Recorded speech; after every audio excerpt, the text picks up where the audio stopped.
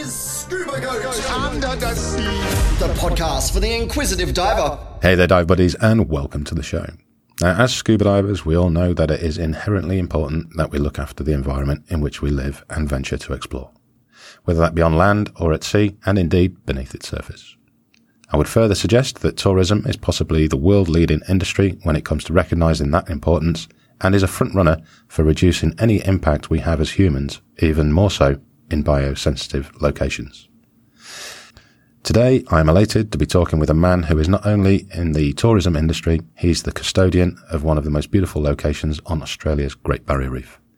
Lady Elliot Island is a 100-acre coral cay at the southernmost point of the GBR and 120 kilometres offshore from Hervey Bay. Needless to say, she's pretty special.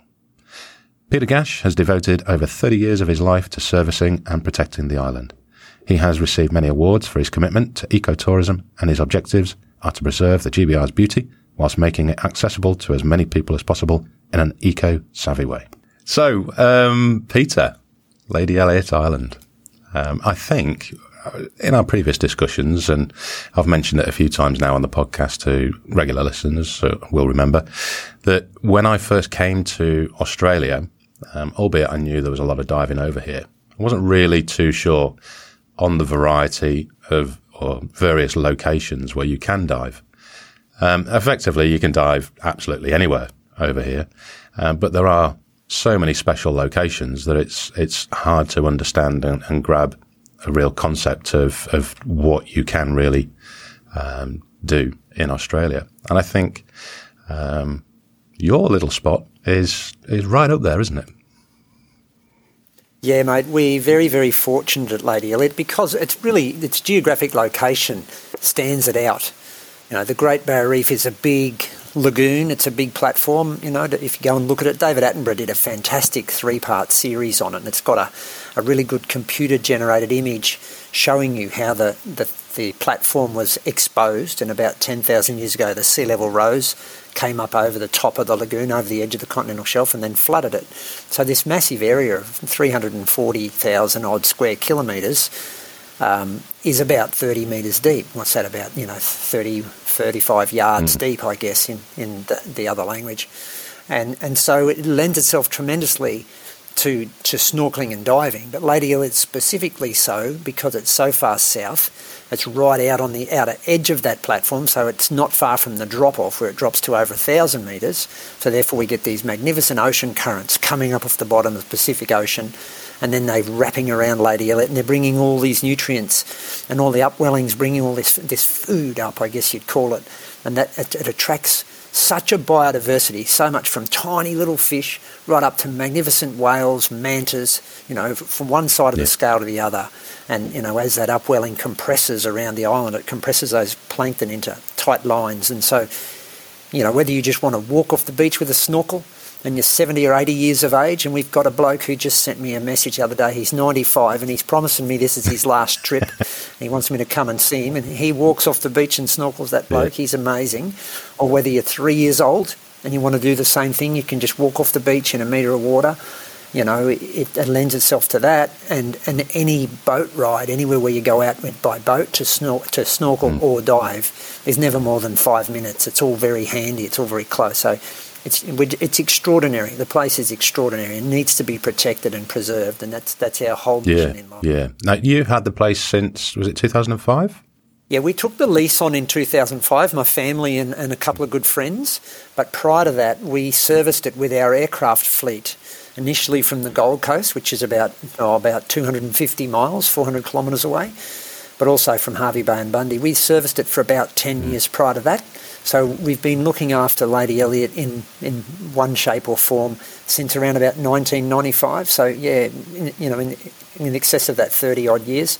And prior to that, for 10 years from the mid-1980s, we serviced Lady Musgrave Island, which is our nearest neighbour, just 20 miles away. But we did it with airplanes that had floats. Always airplanes, because Lady Musgrave and Lady Elliot Island are so far out at sea, that geographic special location makes them a bit far to go by boat. They're a long way in a boat ride. You fly out there and here you are, just the most amazing place. I can't imagine what the flight out and the flight back is like as well.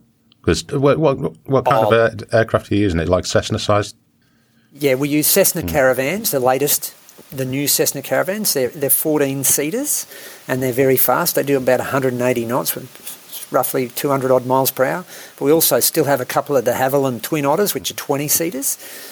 Because the island's small and short, the runway is short, 650 metres. So you've got to have a special aeroplane that can land on a short runway. And it's a coral runway because the island is a coral cay. It's all organic. It's not a rock island. A lot of people imagine, a barrier reef island, with palm trees swaying over the beach.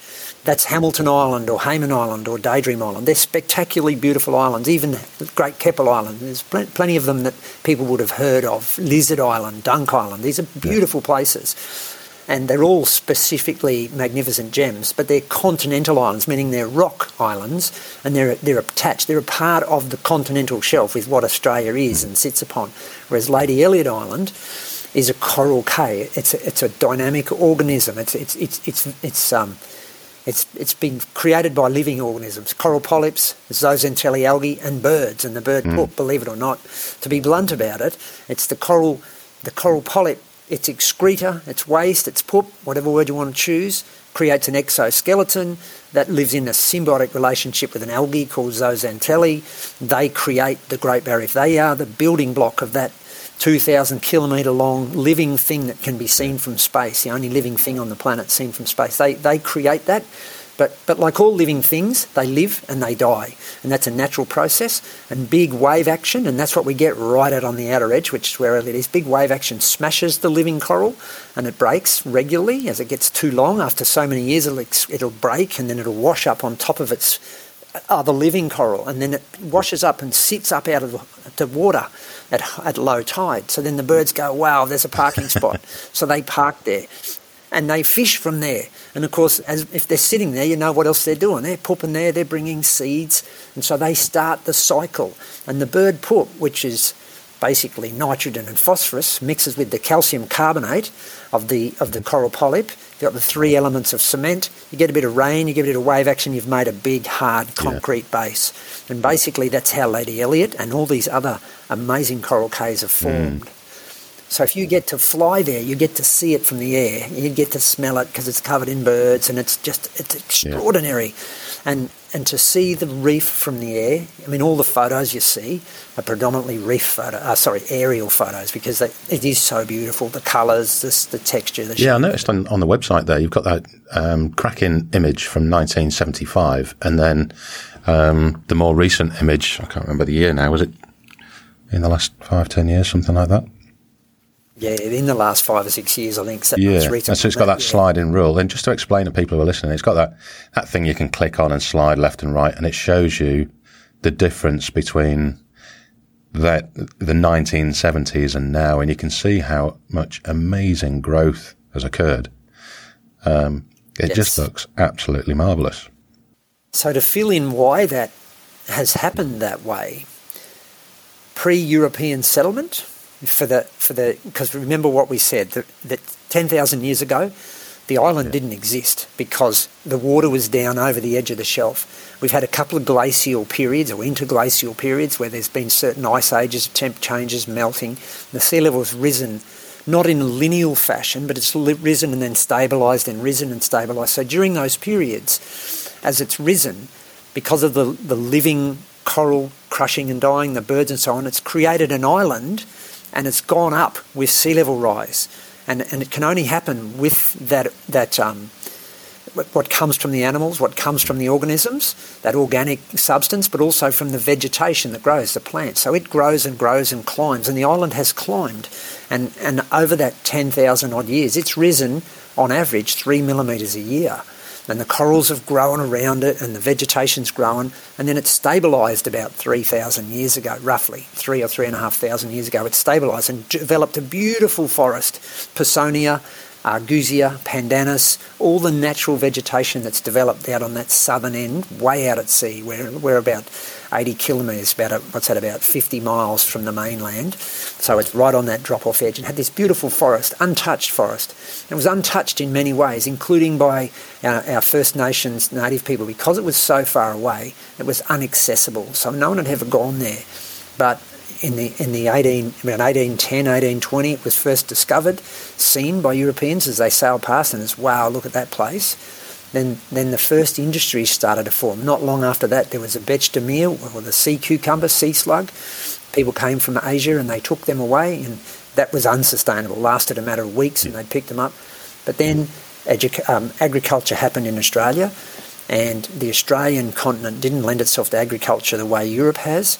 And so our farming techniques very quickly struggled and needed to have fertiliser. So they went looking for forms of fertiliser, and they found it on Lady Elliot. And so for 10 years, from the 1860s, 1862 through until 1870, they had teams of people out there with wheelbarrows, shovels and bags, and they cut the trees down and they shovelled all the guano, and there was up to 2 metres, 2 yards roughly, of this beautiful, rich soil that was made up of bird poop and tree mulch, and they shovelled it all away over 10 years, stripped it, dropped the island. The island shrunk by about 15 metres in height, and all the trees were gone and all the guano was gone. And then just before they left, they thought, we better think about the shipwrecked sailors of the future. Let's leave some goats here for them to eat. You just shake your head when you think about some things that have been done in the past. But look, it's easy for us to laugh and be wise now, but at the time that's what they thought was smart. So they put the goats there, and of course the poor old goats had to eat something, didn't they? So anytime anything green popped up, the goats ate it. So Lady Elliot stayed a windswept barren rock for almost 100 years. And so about 1969, 1970, a young man came out there, had an airplane, a lot of passion, a lot of enthusiasm. His name was Don Adams, and he wanted to create a tourist resort there of sorts. And he could see that it needed trees to be planted. It had been blowing away. The goats had just been shot out in the last 5 to 10 years. There was a lighthouse there and lighthouse keepers. They'd gotten rid of the goats, but there was very little vegetation. So Don started a revegetation program. And God bless him, he picked the right trees. He picked casuarinas, and they were the only things that would grow, because it was almost like growing in concrete. There was very little loose soil. And of course that attracted the birds back. And so that process has gone on. From Don, there was John French and his family, then there was Bevan Whittaker, and then there was ourselves. So since 1970, with that slide picture you're talking about to now, there's been these tourist operators, and this is where tourism's been such an amazing help for a place like Lady Elliot. None of us could have done it without the tourists coming out there, spending their money, us taking them snorkelling and diving and showing them the island, and then having some money left, hopefully, and some time and energy to start planting trees and revegetating it, and just basically taking a windswept barren rock, a degraded and denuded mine site, and putting it back to what's now considered one of the jewels in the crown of the Great Barrier Reef. And it's our mission, it's our life's mission to leave it better than we found it, and we've certainly done that. We've got a long way to go, because we want to make it as close to what nature intended it to be 200 years ago as we can. It's a marvellous story, and you're right in the middle of it. And seeing as you're right in the middle of it, we've got to bear in mind that, you've not always been in this industry. You just mentioned that you were servicing the island with aircraft. What's that background there? Yes. Are you ex-military or something like that?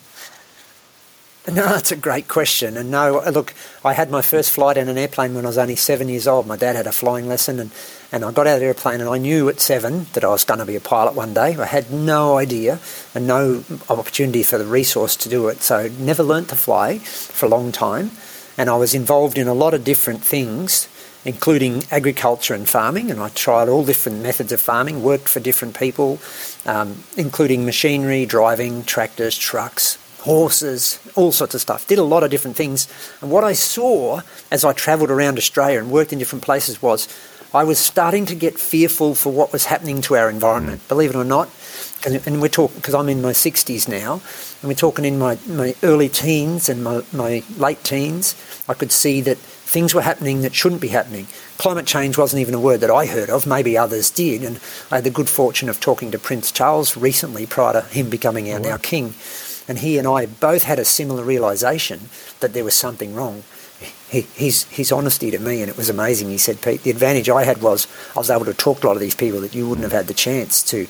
And he saw, and he put that in his amazing book called Harmony. And if any of your listeners ever get a chance, it's a book well worth reading. Amazing individual. He's our King Charles. Anyhow, I saw that things were wrong. Things weren't so much wrong, but things weren't going the right way. We were heading on a trajectory that was going to get us into trouble. And we're intelligent, us human beings, as a species. There's no doubt about that. So I thought, well, we've all been gifted with the ability to think things out, and I'm going to go and find a way to do better. And so anyway, as I went through that process, I surprisingly found myself on a motorcycle, a motocross bike, a dirt bike, and I was able to do it. And long story short, I ended up being fully sponsored by Team Yamaha, and I raced motocross for 6 years. Can you believe? Yeah, before I even had a ticket to fly an aeroplane, I was doing that. And again, to me, this is why every one of us should I guess celebrate our history, because it was those things that kept teaching me lessons. And there's some of the things I learnt there about efficiency, time and motion study. Like if you can't get to the next corner faster than the guy beside you, you're not going to stay sponsored long. So I had to be efficient, had to work out how to do things well and quickly with minimum waste. And so I learnt a lot of stuff in that 6 years. But the best thing I learnt was my sponsor took me on a trip in a boat. I ended up at Lady Elliot Island, and I ended up at Lady Musgrave Island. I went snorkelling there, and it's like, wow, how lucky is this? How beautiful is this place? But what's happened to it? It's been stripped. It's been mined. And it took my breath away. And I just knew that I had a calling. I had something I had to do there, and I wasn't far from finishing. In my mind, I knew I wasn't going to race forever. And I had a young lady with me at the time. Well, she wasn't actually with me. She was on another boat, but we were hanging out a bit and saying g'day. We were friends. And she had a dive. She was a scuba diver at the age of 15, whereas I was at that time 20 and wasn't a scuba diver, but I'd snorkeled a bit. And we went down diving and snorkeling. Well, she went down diving and I went snorkeling at Lady Elliot, and I saw her on the bottom, and I went down and she flashed the thing in. We're talking 1980. Things were different then. You didn't have hockey regs and stuff. Put the reg in my mouth and I had a little bit of a blow at it and thought, wow, this is amazing. I've got to do this. But it also enabled me to learn about the place and give me a different perspective. Anyway, that young lady and I have been married for 39 years. I was going to say, this is a lead into the story of falling in love with your dive instructor, isn't it? Well, I fell in love with the place and the lady, and my dive instructing lady is my beautiful wife, the mother of Amy and Chloe, who you've now met both of, and they're both qualified divers also. So Julie and I became dive tragics, passionate about our diving, but also scuba diving snorkeling, should I say, because Lady Elliot you don't need a tank on your back to go and enjoy it. You can just enjoy it, as I said, at the age of 95 in 2 metres of water or even a metre of water. So anyway, Julie and I, we fell in love with it and each other, I'm proud to say. And but we went away, and I was still fully contracted with Yamaha at the time. But a year went past and we decided two things. One is we're going to get married. And two is I was going to quit racing and I was going to work out where we were going to go. And so we were looking at airplanes and the environment and the island. But I mean, who could have thought at such a tender young age that we would ever have got to where we got? And certainly we didn't expect it. We certainly never thought we'd ever be the leaseholders or anywhere in where we were making major decisions. What we thought was, we'll just work hard and we'll throw ourselves at this and we'll do the best we can for ourselves, for our future, and for the location, because the location needed help and we could see that. So I went and I learned how to fly, and I flew around the country in different places, mostly in seaplanes, because at the time Lady Elliot had a previous leaseholder. He had a resort, he had his own airplanes and an airstrip, so I wasn't at that point in time going to be likely to be welcomed. So we went to Lady Musgrave Island. I did my first 10-year apprenticeship, I call it, flying seaplanes into there and learning about, in those days, snorkeling only, because you couldn't dive and then fly easily. We did it and we had approval, but it had to be specific. So it was mostly, we'd take guests, internationals, we'd take them up there and show them Lady Musgrave. And I kept flying over Elliot and looking out the window and thinking, I've got to do something with that place, because the guy that had it, lovely bloke, real hard-working, amazing individual, but again, from that old school, that you can't change things, son. We run generators, we do this way, we do it that way. And I'm thinking we got to do it another way. And I'm seeing this island as a platform, as a place that we can use to educate ourselves and educate others in how we humans can minimise our footprint, still live in harmony with nature, and leave it better than we found it. So I persisted with that man, and by 95, 96, he finally relented and allowed me to bring my aeroplanes there. We literally shook hands on an agreement that in 2005 he would be 80 and I would be 45, and we would buy the lease off him. And basically, in a short circle, that's what happened. We did our second 10-year apprenticeship with Lady Elliot, and then my wife and I and our family and friends took on the lease of Lady Elliot Island. So it was a long, long road, and a lot of long sleepless nights, a lot of debt, a lot of fear, which is what you get when you start playing with capital-intensive equipment like airplanes. You've got to be bold. You've got to walk into the bank, and you've got to be prepared to have it. Put yourself on the line. And so we did that.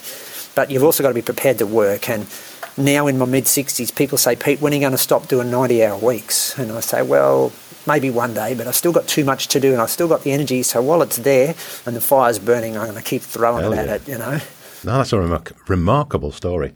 And like you say, I mean, you're just not stopping, are you?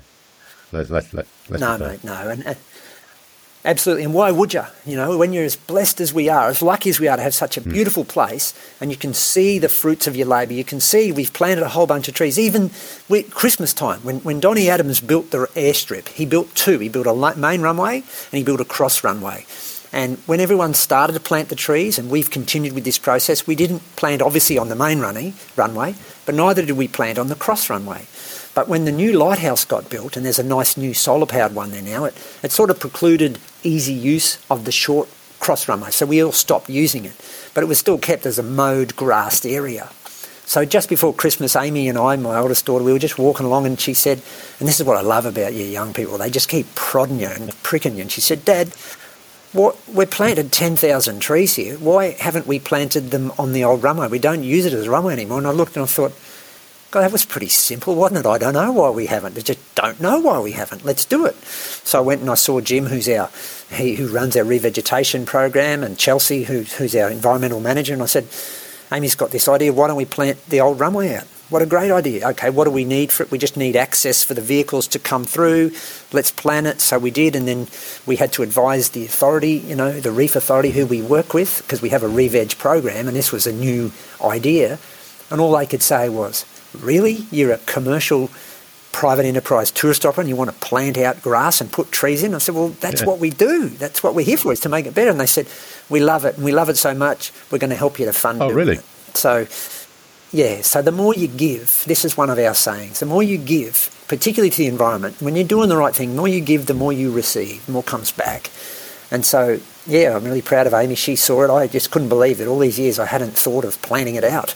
And so it's now, we put those trees in just before Christmas, and we've had great rains, so they're going really good. And it's so rewarding, Matt, to walk along and see what was just an idea to being, because we've got lots of patchwork of new trees getting planted all around the island as we revegetate this old recovering mine site, and to see them at their various levels of development and growth. And after 4 or 5 months, you no longer have to irrigate them, they just go. And it's almost like nature's racing to try and reward us, to say, "Hey, look at what you guys are creating. Look what you've done here, and I want to say thanks." And it's just awesome. And people come just to see that program. It's another marvellous story. What's it like for we're talking about the vegetation and the growth and reintroduction, all that kind of stuff. What's the environment like? As in, is it 12 months a year you're getting sunshine, or do you have, big storms come through that can be a bit of an issue? We're on the Queensland coastline, latitude 24, which is basically the Tropic of Capricorn. So it's a tropical environment. It's a long way out at sea, and it's on the east coast of Australia, right out there poking out into the Coral Sea, which is a part of the Pacific Ocean. So we get a lot of wind and a lot of big swells. And think about it. We said earlier that corals get crushed by waves and wind, and they get thrown up on top of the living corals, and that creates an island. So without wind and waves, you don't get a Coral Cay island. And that's what's unique about these. You need the big energy to do it. So we do get a lot of big wind, a lot of big swells, but we got sunshine 300 plus days of the year, and hence we run on solar power, which is one of our first major steps. We have our average temperature would be between 22 and 24 degrees Celsius all year round. In the middle of winter, it'll cool down to maybe 10 or 12 at night, but it'll still get up close to 18 or 20 in the daytime. But in summer, we can get it up around 30, 34, 35, occasionally a little bit more, 36 degrees during the day. We do get thunderstorms. Yeah, that's typical Queensland tropical weather. We see thunderstorms, and generally the summer season, from sort of December, January through until March, April, is our wet season. Our big advantage is we're at the southern end of the reef, so we have a lot less cyclone impact. We have had cyclones over the years, but touch wood, we've never had any major cyclone damage of note, and they've been keeping wind records for over 80 years. And the strongest wind speed so far recorded has been 72 knots. So we're hopeful that we'll never see more than that. But we still get impact from cyclones, big swells. We'll get 6 or 8 metre swells out there, and they just smash up the beach, and they can sometimes do waterfront damage to the vegetation. But when the island had been stripped, nothing stopped the waves. So the waves actually came up and over onto the island. But now nature's back in balance, and so the waves generally lose any energy, and so they do no harm to the island if we ever have that. So, and we have quick access with airplanes. We can get in and out if we're uncomfortable about the weather. That really makes a difference. You don't have to deal with a swell, because you'll obviously get a swell a long time before and a long time after a cyclone. So the airplanes only have to deal with the wind. So, really from a weather perspective, we're very blessed. We're on the southern end and way out at sea. Water temperature's good. We have no impact from what we call marine stingers. Marine stingers, or, the irukandji or the box jellyfish that people have heard about. They're predominantly a creature that breeds up in the freshwater creeks on the mainland, and then they flush out with the rain. So they're closer to the coastline. So, generally anything up to about 10 or 12, maybe 15 miles offshore. You rarely see them beyond that. We're 50 miles offshore. So we're very blessed. We don't see them at all out there. And because we're south, we haven't had any major impact from water warming. We've had some bleaching, but I think bleaching has always been a natural part of the cycle. Just I think in recent years that bleaching has worsened for various reasons. So Lady Elliot's just been a very, very blessed geographical location and position, and it's rewarding us for the efforts we're putting back into it. I mean, referring back to that aerial photo, it looks like there's a good bit of protection from that coral reef structure that's around you. It extends quite a way off the beach, doesn't it, for the full? Yeah. That's right, and it tapers down. So from a diver's perspective, it's really easy. When you dive, you can tell how far off the shore you are by the depth you're at. If you're going down, then you're going away from the island. If you're going into shallow water, you're coming back up. It's very easy to orient yourself from that perspective. So it's just a diver's mecca, diver's paradise. And the other thing that the divers get at Lady Elliot is, we talked about a couple of sea level change movements, right? So Lady Elliot started to form about 10,000 years ago, and about 6,000 years ago it stabilised, sea level stabilised. So the island created itself and formed. And so it had trees, and it had this hard concrete base, and then these big waves, and then eventually they created a big blowhole, a big cave, and a series of shelves along the edge. And so the waves would have gone boof up through the blowhole and down, and then up came the sea level. So up went the island again. So the blowhole went underwater.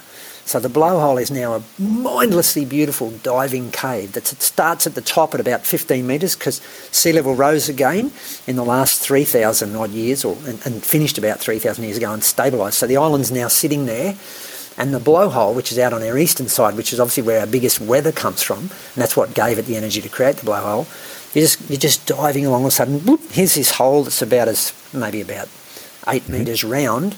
It goes from 15 metres deep down to 25, then it makes a 90-degree turn, and it goes straight out, and it exits you on this face in about 28 metres of water, and there's always big sharks and things just prowling up and down that face, and it's just awesome to come out through that blowhole. It's one of our prime dive sites. So it's vertical, nowadays, much like a chimney. Like a chimney, it goes straight down, and then it turns 90 degrees, and then it comes horizontally out on a face. And of course, as you know, freediving is really becoming a popular thing these days. And so now we're seeing freedivers go out there, and they'll put a line into the blowhole and they'll go down. The good ones can go down and out of it. Blows me away how they do it. Like, I don't mind holding my breath, but that's getting a bit streaky. You and me both, buddy. I think it's barking mad, but...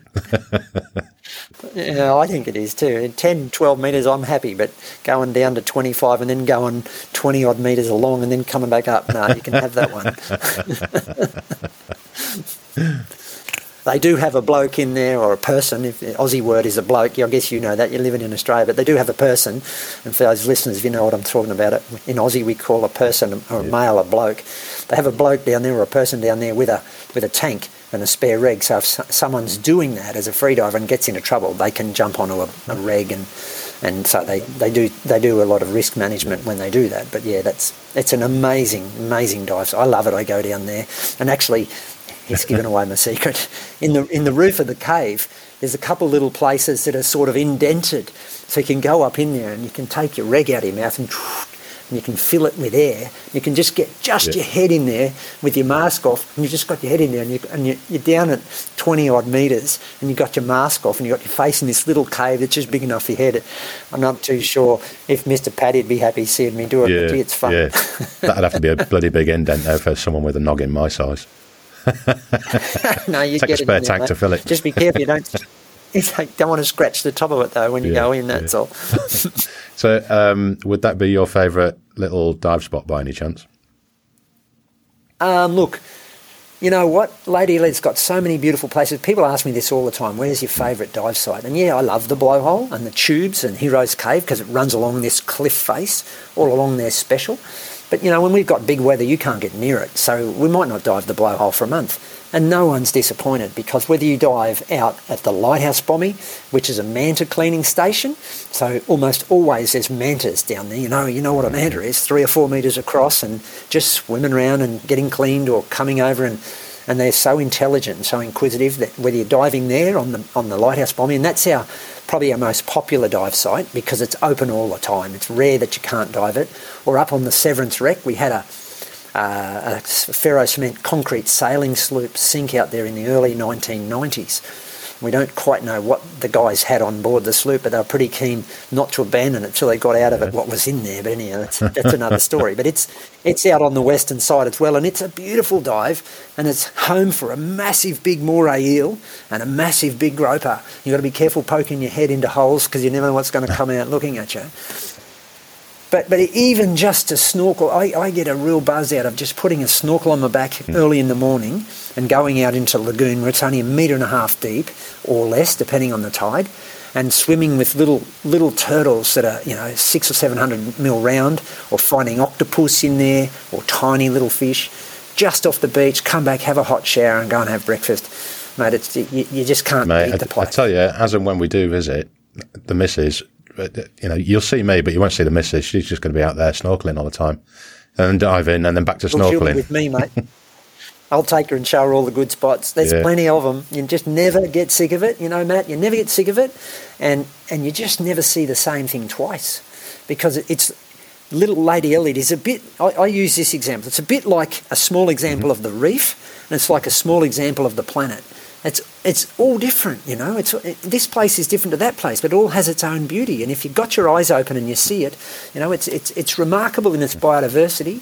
It's remarkable in its differences. So you're swimming here and you're seeing this and thinking, wow, how good's this? And then you go 100 metres up the track, or and you're seeing something totally different. You think, wow, is this the same place? And it might have none of the things you saw back there, but it's got a whole bunch of other stuff that you didn't expect to see. So that's why we've got people that come to me all the time. They know who we are, and we're all friends out there. We see it as a big family, and they'll come and say, "Pete, this is my 25th visit. Did you know that? Have I got the record?" And I say, "Well, actually, mate, there's another bloke reckons he's getting close to 30 visits." They just come, and they see it like their beach home. We feed them, we give them hot water, a good warm bed, hot shower, and a dive or a snorkel, and they just love it, and it's just so popular. Our repeat visitation is awesome. It's up in well above 30% of our visitors are repeaters, as we call them, people who just come back and back. I've had so many people talk about Lady Elliot. I mean, there's been a few on the show. I mean, Jane Jenkins, she was babbling on about it for quite some time. Don's been there. Lisa Rebeck, she's been up there a few times, and she says it's her number one location on Earth, and she's been a fair few places now diving. She loves it. Wow, yeah, no, mate, we are very blessed. We're very lucky that we have such a beautiful place, and we love to show it off. But a big part of it is, I guess, sharing it and being open in sharing, because there's nothing like sharing and seeing the smiles on people's faces. I love it. And one of the other things we see a lot of at Lady Elliot, because we're so far away, there's very little internet out there. We've got a satellite system, and we've controlled it because our young staff and our young crew really need internet. They're living out there in this day and age. You're just not going to keep them if they haven't got that link. So we have minimal managed internet. So a business person can say, okay, I just need to check my emails once a day. Yep, no problem. This is how you can do it. So the point I'm getting to is basically whether you're sitting in the dining room or in your room, there's no internet.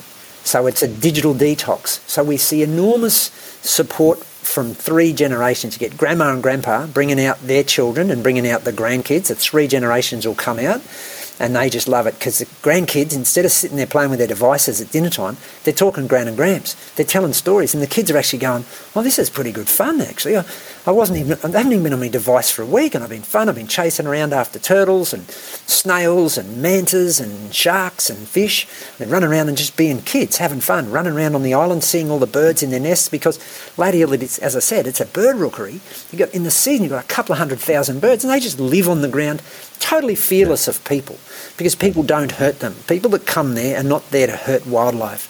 So the wildlife is completely fearless. So the kids are walking up to birds in their nests and seeing little babies like inches from their eyes, and it blows them away. And it does exactly what we want. It turns them into wildlife warriors. It turns them into passionate environmentalists, conservationists. And they go home with an ability, a renewed energy and an ability to make a difference. And we tell them, every one of us can make a difference. Every single one of us, whether our circle of influence is just me and the kid next to me, or someone who's fortunate like myself with an island to influence a lot of people, or someone fortunate like you who has a podcast of passionate listeners. We're trying to influence as many people as we can to look after this planet, because if we don't, what are our kids and our grandkids and our future generations going to have? We've got to get smarter. We are smarter. I know we can do it.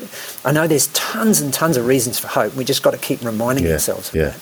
And the beauty of that analogy there with the grandkids running around on the beach, you've only said like 20 minutes ago, at one point when you were 7 years old, you got your eyes on Lady Elliot. I bet there's a number of those grandkids that have been running around on Lady Elliot have done exactly the same thing and are striving for that right now. You're exactly right, Matt. Absolutely, that's what happened. And I love it when people come and say that to me. They'll come and say to me, I came here when I was a kid, and now I'm bringing my kids back, and I'm so proud that we can do it, and thanks for what you're doing with the place. And that inspires me. That's what inspires me to keep going when I hear people, they thank you for your efforts. And so, because it's not about money, one of our sayings is, this is not about making a fortune. This is about making a difference. We have to leave the place better than we found it, and we're working our hardest to do that. When you see the looks on people's faces, no amount of money can buy that. I mean, obviously we have to be financially sustainable, because if we're not financially sustainable, we won't have a business for long, we won't be business sustainable, and we won't look after the environment. That's pretty obvious. We love it to be idealistic, but the world's a realistic place, and you've got to live that way. But we run it as a business, it pays its way, and we're really proud of seeing that. We're with our accommodation, we've only got 44 rooms, 150 beds. We're allowed to have 150 guests in-house at night. We never go near that number. We usually sit around 90 or 100 because that's a good number and we're comfortable at that. And we're highly in demand. We just say no a lot. And I hate saying no, but I can only cope with so many people, and I can only make sure that so many people have a good time. There's no good having too many people and people going home unhappy. So we often get said to us by other business people, why don't you put your prices up? Because you could charge a lot more because the demand is there. And I go, well, yeah, we probably could.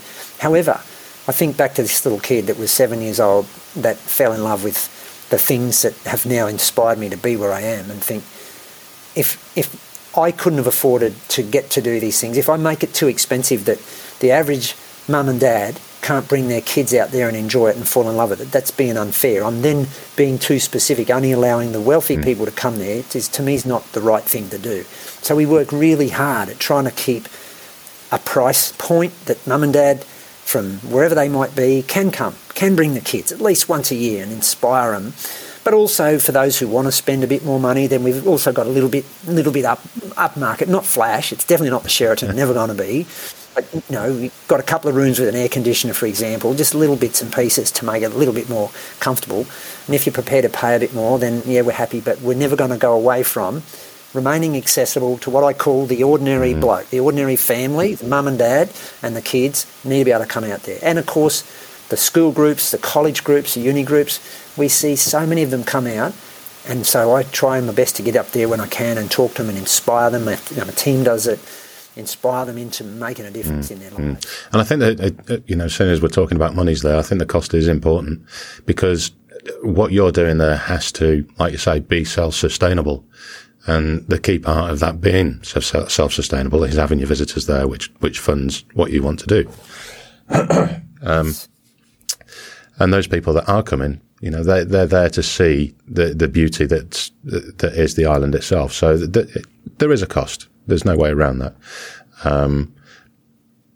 But and you come and buy air, so it's expensive. And I've worked I've worked in remote locations before that are, the price point goes up because of that, having to fly and all that kind of stuff. However, when you do get to that point of being too expensive, it becomes counterproductive. You end up, you're aiming at the rich people, but if the rich people don't want to come, then, you start to struggle. So I think what you're doing and what you've just said is bang on the money. Thank you. Yeah. Well, we're certainly being rewarded for our efforts by our guests coming there. As I said, we're not getting rich out of it, but we're paying our bills. We've got 120 crew. They all get paid every Friday. They're all well paid. We look after our team. We pay all our bills on time. I'm not going to retire wealthy, but I don't care. My wealth is in the legacy that I'm living today, the things I'm doing, hopefully showing other people how you can do it differently. And, of course, what I hope to leave behind, which is a place that's somewhat improved from what we found, and showing people, mentoring other young people. We employ a lot of young people, mentoring them into, hey, get out and have a go. Do something different. Make a difference. Don't follow the beaten path. Have a go at making a difference, because you can make a difference. It's working. I mean, we are talking because of one of your ex-employees. Was it Ash? Was it Ash Smith? Yeah. He messaged me out of nowhere. Yep. You need to speak to Peter. You need him on your podcast. Yeah. And wow, and Ash is hats off to Ash. Good call, brother. Good on you, Ash. Thanks, mate. When you're coming back, we need you to drive the boat again.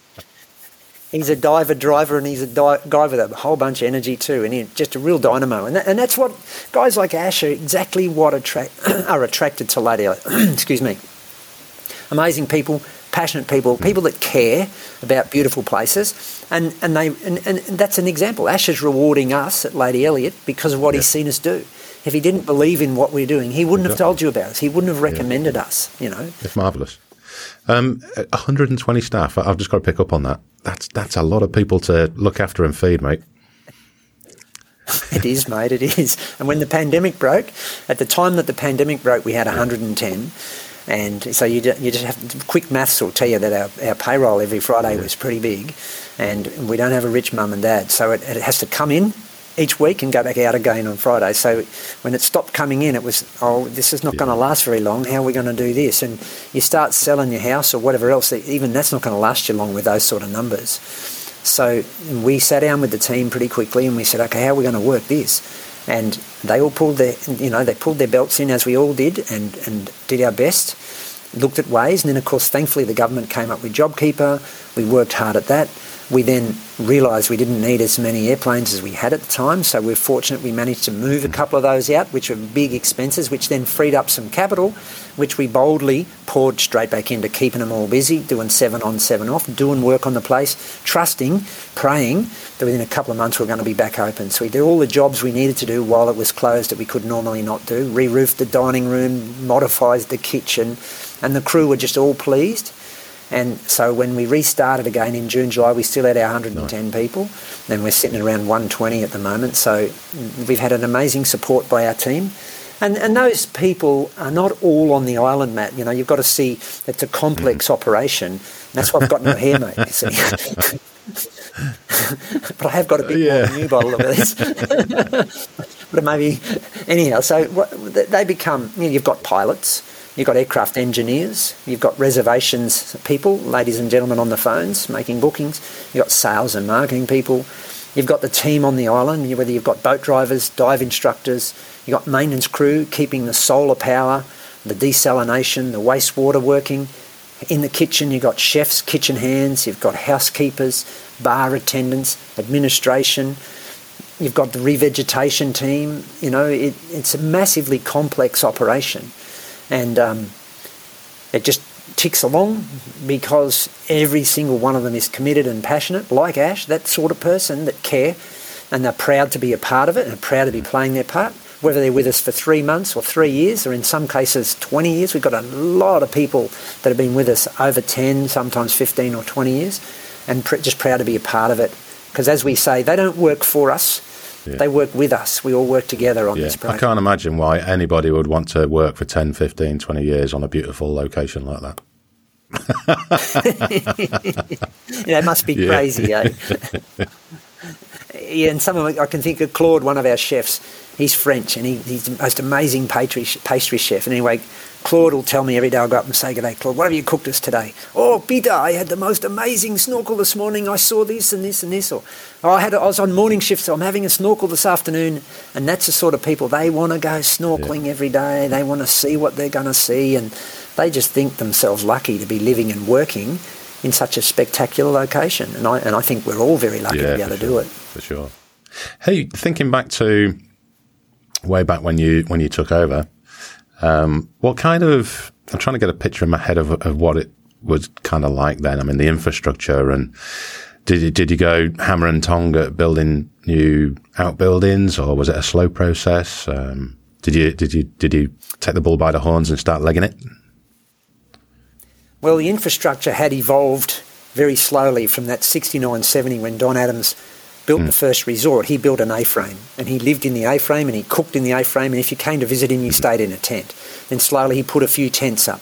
And then he put up a dive shop, and it was all very rustic, rough, pretty poor quality, but did the job. He had a generator, he had this, and then they got a better generator, then a slightly better this and a slightly better that. And then Don sold on, and the French family came along, and they did a really good job of putting together quite a decent resort. They put a bunch of accommodation in there. I think they had 12 tents and 27 units that were an old second-hand mine site that they got off a coal mine out in Blackwater, and they brought it out and they assembled it. So that gave them decent accommodation. And then they put together, they had a kitchen, they made the kitchen bigger, they built an education centre. This all evolved. You can see it sort of evolved over time.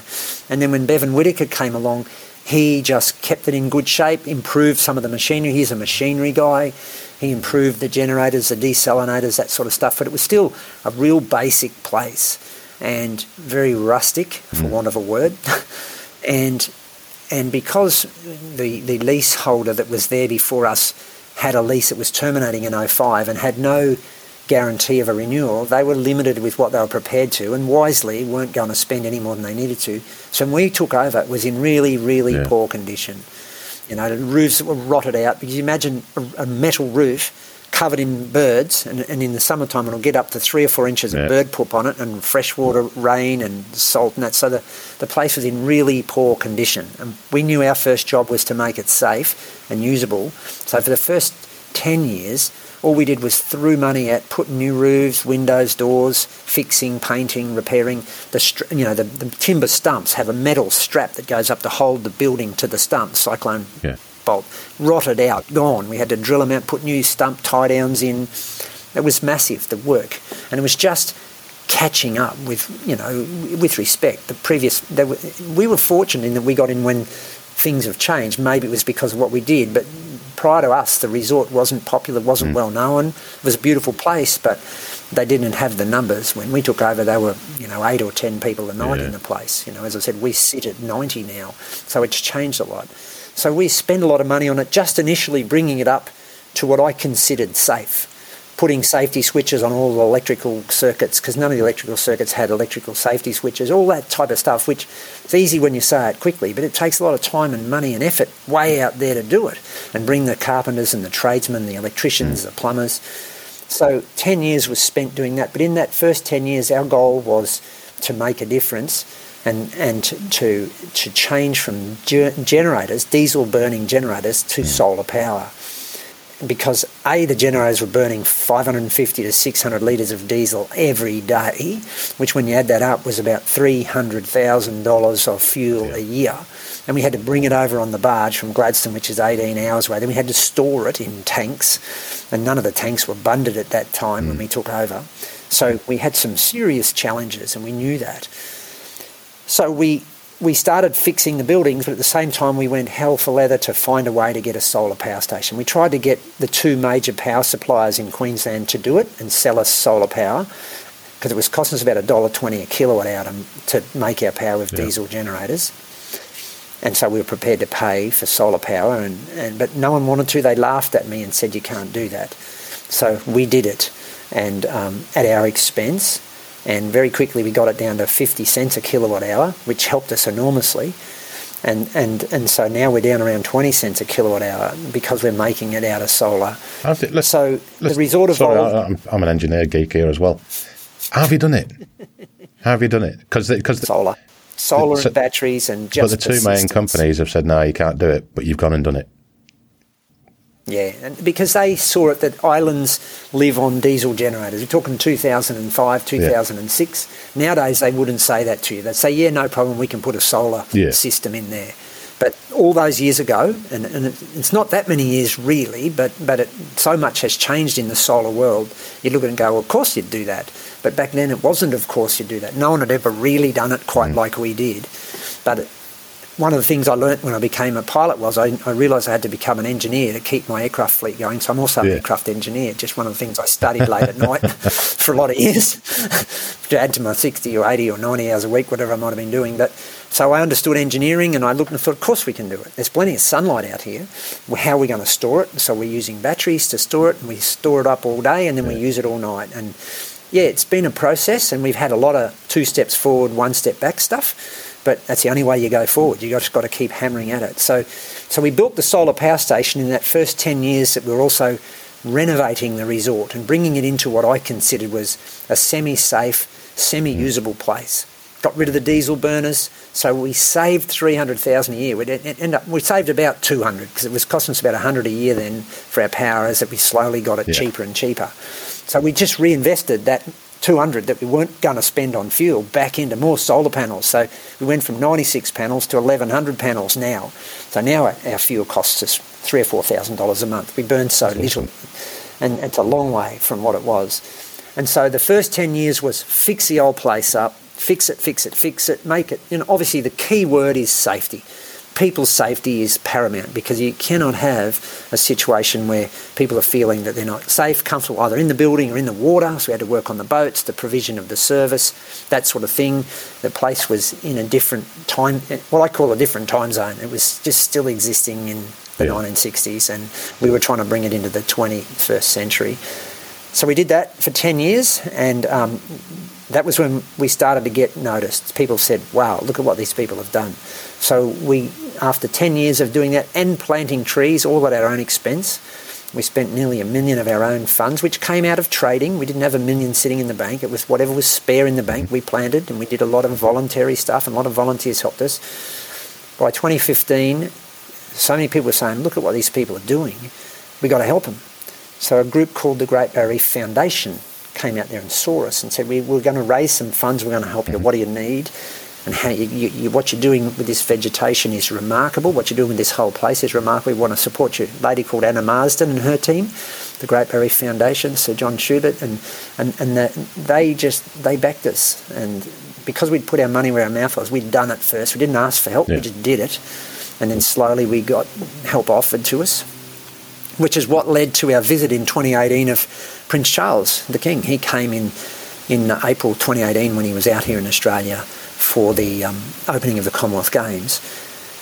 And he came to Australia, and his brief was, I want to go to the reef, I want to see the place on the reef that takes the most care of and is looking after the environment. And everyone he spoke to, his words to me were, everyone we spoke to, my team spoke to, said, you blokes on Lady Elliot, don't go anywhere else. So he did, he came, and that was when people really went, whoa, this is what? He's where? This little place? Tiny little island with 35 staff on there at any given day, and maybe 80 or 90 guests, and way out at sea. What do you mean? But he saw our nursery. We had over 10,000 plants in there. He saw the trees and the vegetation we'd already planted. He saw our commitment to the environment. He saw our commitment to our people, and he gave us support by virtue of his presence, his being there, and his presence. And of course, it was more than us. And what I wanted and what we saw happen was he supported the whole reef. We were already heading in the right direction. We turned the corner, and we were heading in the right direction with our revegetation, with our turning around of the challenges. The resort was in good shape. The reef was recovering. The island was recovering. It had this magnificent forest coming back.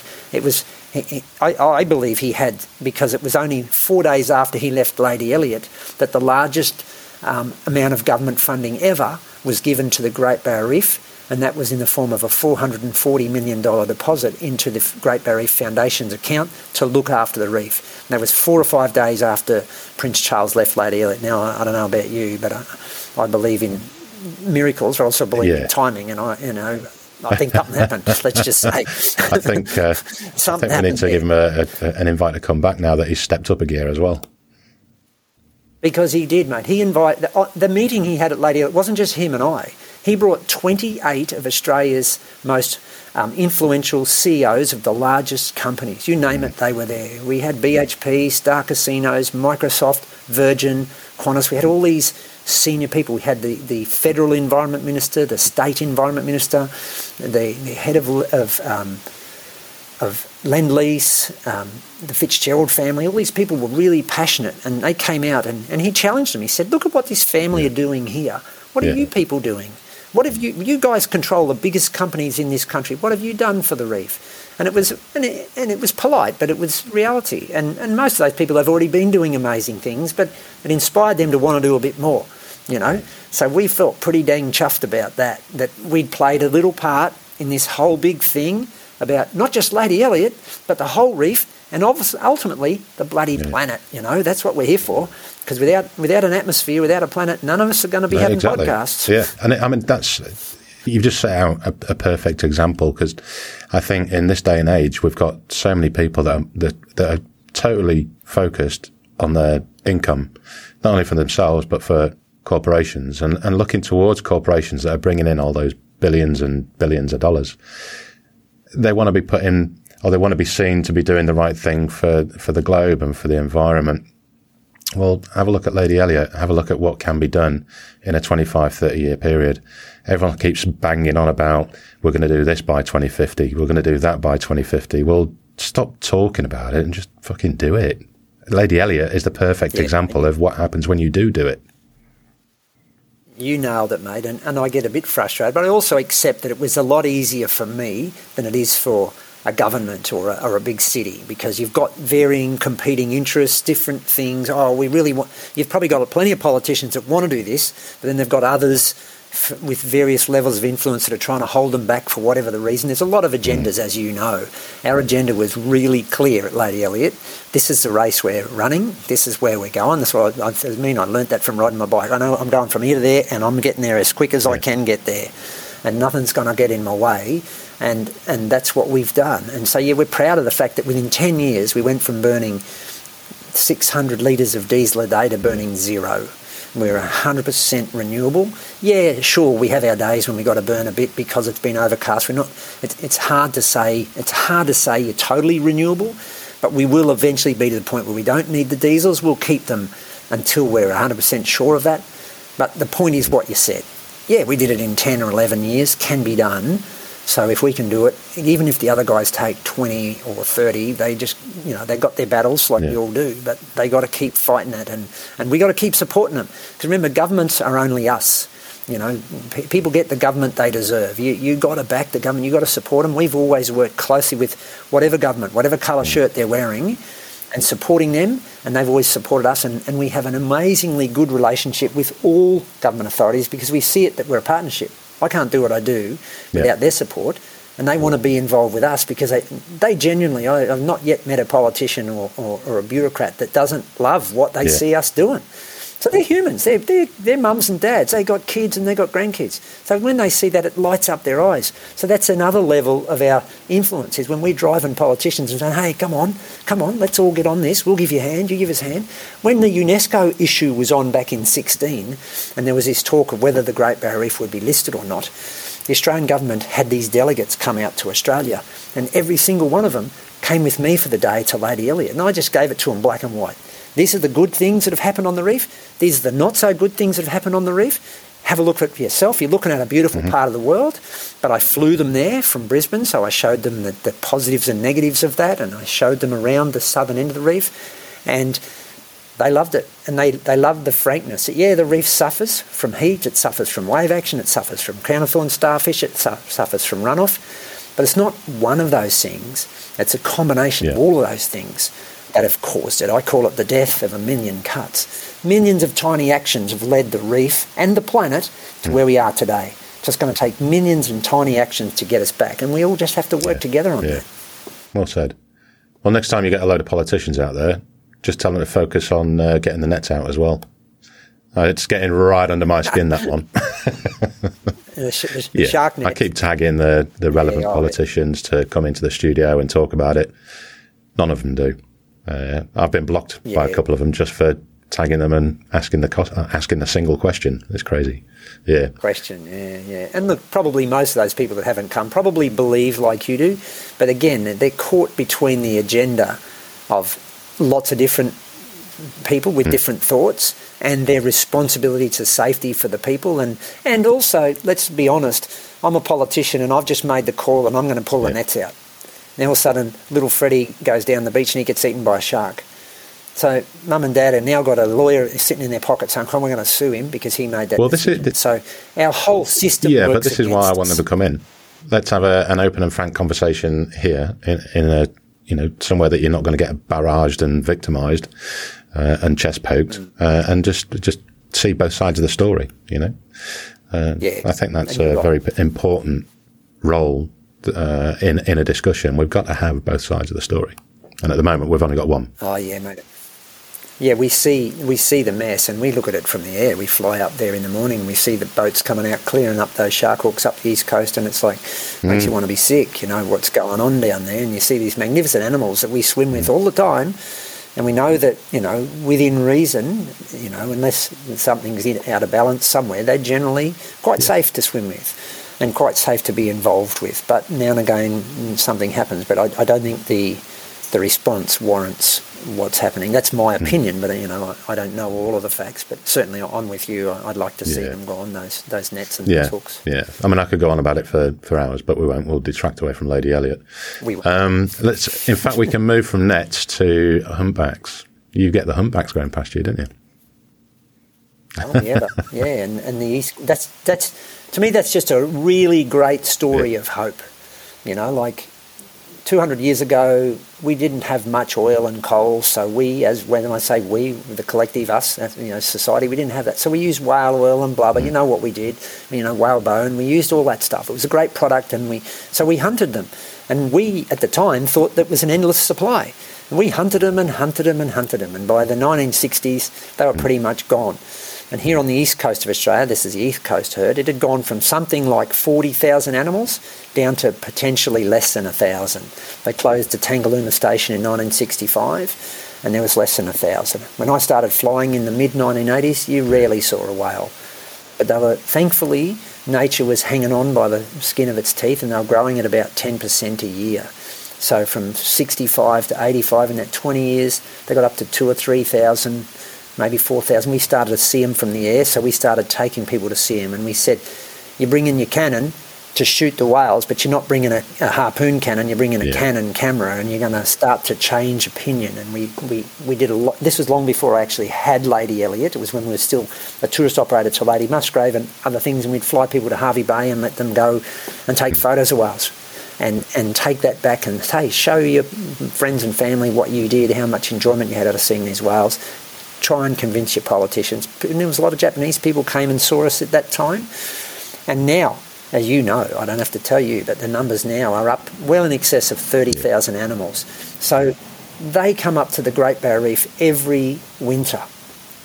And they come up year around. They're either mating or they're reproducing. They're either having a calf or they're mating. And so the males are doing that bit and the females are doing the other bit, either reproducing, mating, or they're having a calf. And so we see them there in great numbers. But the whole reef, it's just the joy of it. It doesn't matter whether you're south on Lady Elliot or up in the Whitsundays or right up there in Cairns on the northern end of the reef. You get enormously exciting whale experiences. They love it. They come into those nice quiet lagoons because that's what the reef is. It's a big lagoon. Remember we started talking about up to 20 or 30 metres deep. The whales love it. They feel protected up there. They feel sheltered. They have their calves. They frolic. They play. You get out on a boat. It's hard to put words to the emotional experience that people get when they get close to an amazing humpback whale. 40 tonnes, 45 tonnes in weight and, 40 odd metres long. Even just the noise of them under the water. I mean, I experienced it in South Africa, on a dive, and the South African visibility is crap, so I couldn't see them. But just hearing them in the distance. And I kind of reminisced on that a couple of days ago as a mate of mine, Jai Kennedy, he's up on the GBR as part of the Crown of Thorns team, and he's doing it. You do him? You do know Jai? I think I do. I'm pretty sure I've met him around with the Crown of Thorns. Super nice guy. Yeah, lovely fella. Yeah. But he was on the those boards that they're using to pull divers through the water and just do coral checks, and the noise was just spectacular, absolutely stunning. Yeah. Well. Yeah, and on that subject, I always say to people, in the whale season, which is sort of May, June, through until October, on the southern end of the reef where we are, that's about when you'll see them, either going north or playing around or heading back south. You'll certainly hear them when you go snorkeling. Almost every time you go snorkel or diving, you're going to hear whales singing. It's crazy. And you'll almost certainly see them from the beach. And if you're on the boat, you'll see them from the boat. And now and again, and it's more and more because the population's growing, you'll be in the water snorkeling and a whale will come over and do some people watching. They actually come over, and people, when they're in there diving, they've got whales going right over their head or come up, and you just go on our website or on our social media, our Facebook or our Instagram, have a look at some of the photos of the experiences our divers and our snorkelers have had there. And it's just crazy. But where I'm getting to is the other day, I was in our house because we have... Lady Elliot has an old historic lighthouse that was put there 100 years ago, 150 years ago now. Actually, the houses are 100, the lighthouse was 150. I was in the house, which is about 50 metres from the beach. I heard this really loud noise. I don't know how that's going to go with your podcast, mate. Anyway, it sounded like a bloody elephant. I'd been in Africa and I love Africa. I said to my wife, that's a bloody elephant. Can't be. And it's got to be a whale. So I bolted over to the beach. And if you know whales, you know what I mean when I talk about a heat run. It was a pod of males on a heat run, and they were grunting and snorting. And when they're really active, they're up a lot because they're trying to get oxygen because they're banging out power. And they were grunting. It was just crazy how loud it was. And all these people are standing on the beach saying, what is this? And they're 50 metres from the shore and they're having a heat run just out there. Man, I thought I've seen everything, and now I'm watching a whale heat run, and I could hear it from my house. Like, what's going on here? Yeah, you're not going to get that in Narromburn and Sydney. No, mate, no. It's just one of the rewards for all my years and long nights, I hope. But it's those kind of things that just stick with you for life, though. You're never going to forget that. Neither are those people on the beach. No. Oh, yeah, no, mate. And my wife came running over behind me, Julie, and she said, wow, I've never heard that. I said, we've heard it. We were in Tonga and we saw heat runs a lot, and we've seen it from boats, but never thought I would see it from the beach and hear it from the house. It was like, wow. And so it just tells me, the reasons for hope. And there's another one. The whale population's up around 40,000. They're just living their normal life again. They're just doing what whales do, and we're just interacting and seeing and observing. And I get excited thinking about all the other species that, if we give them a chance, are going to do the same thing. Now, you a nice little lead in there. You do get mantas there a lot, don't you? You mentioned the cleaning station earlier on. And forgive me, I've forgotten the name of it, but you've got some form of manta project there as well. You just nailed it. You got the name. It's called Project Manta. It's spearheaded by a beautiful lady called Kathy Townsend, Dr. Kathy Townsend. She started when she was with the University of Queensland back in 2005. Just remarkable lady and remarkable team of people she surrounded herself with. And she, like me now, is now trying to train the younger people to look after it. So Project Manta to put it in simple terms, is a project that started back in, the mid-2000s, just after we took over. Kath came and asked me, would we support them? Because like most of these uni projects, they didn't have a whole lot of funding. So we thought, we can't really afford this. But I think the words I used was, we can't afford not to. Because the whales at that time weren't protected. We knew very little about them. And me looking at them from a scuba tank or a snorkel was only going to give them really limited help. But some scientists getting involved were going to take a whole lot of difference. And we thought there was maybe 50 or 60 mantas hung around Lady Elliot. So Kathy and her team set forth on the Project Manta, and they started to document how many, because if you take a photo under their belly, you see what they call their fingerprint or their footprint. The shape, the pattern on their belly is different on every animal. And I know Kath's up over 1,000 animals they filmed on Lady Elliot now, they've taken photos of, including Inspector Clouseau. He's the most rare manta on the planet because, to the best of our knowledge, he's the only one that's pink on his belly. Yeah, melanistic pink, I believe, is the word she uses. Black on the top, pink on the bottom. Most mantas are black on the top and white on the bottom. So just another one of those rewards, I think, for looking after the mantas. So what Kath and her team have done is every year they've studied them, they've learned about them, they've banged on the science door, they've banged on the council's door, the government's door, looking for funding. They created a film about it, and that won an award. I think it might have, just correct me here, but Kath will tell me I was wrong here, but I think it was the Cannes Film Festival. There was a film festival of sorts, and Kath had this amazing movie about what they'd been doing, and it got really great publicity, which publicity breeds more success, brings more support. So she's had enormous support with that, and we're looking like we're just getting some more support to renew the project for another 3 years, which we're excited about, because now she's trying to find out, a really key thing is, where are these animals pupping? Where are they having their little baby mantas? And to the best of our knowledge, no one's ever filmed that. The birthing's not been filmed, but I did notice maybe 2.5, 3 years ago now, for the first time ever, it was mating was caught on film. I think that might have been over Indonesia, Nusa Penida, something like that. So mantas are amazingly intelligent animals, and through the process of Project Manta, Paddy Dive put out the 4 or 5 best places in the world to swim and see mantas. And the first one they mentioned, so I assume that means we were number one, was Lady Elliot. So we were pretty chuffed about that. And that came as a result of the Project Manta highlighting the strength of what was there. If they'd have just asked me, I said, I think there's 50, maybe 100 mantas. Look, I'll take you out for a snorkel or a dive, we'll see if we can show you one.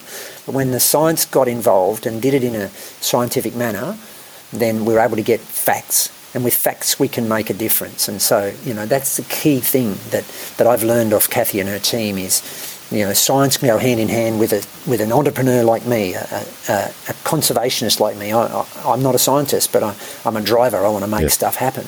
But I also, we need Kath's skills. We all need each other's different skills to work collaboratively to make a difference. And we couldn't have done what we've done without people like her and her team and so many other amazing teams. Our Re-Veg team, Jim and John and Annie, those people that really make a difference with what's going on out there. I love that word you use, collaborate. Collaboration in my book is number one in everything that we need to do. Yeah. Couldn't agree more, Matt. It's such a key word. And look, I'll be honest, like all young people, when I was a young bloke, I didn't probably understand that and see it. And I still consider myself a young bloke, because I must be, because I'm still learning, and that's the key thing I'm learning, is that the more you collaborate, the more you work together, the more you will achieve. And you support each other, and you see each other's differences, and you recognise that we're not always going to see eye to eye. I'm going to see it a bit differently. If we can all be level-headed and sit down and talk about it, we'll generally find the solution to how do we fix this problem, or how's it best dealt with, and on we go. And then we look at it and go, wow, look at together what we've achieved. Yeah. Ecotourism. Obviously, a lot of our subject here is about how you, as would you say you're a location? Would you call yourself a company as well? We're a proprietary limited company.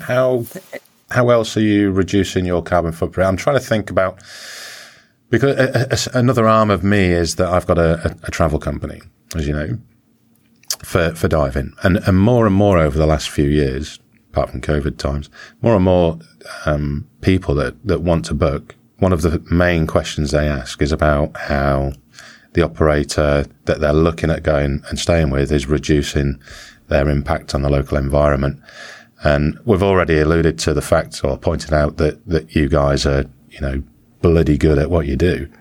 But I think there's still a number of elements there that we've probably not touched on, which are vitally important in how you go about your everyday routines.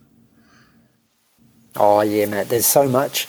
And, I mean, we haven't got enough time on this podcast, to be honest with you, but I'll try and touch on it quickly.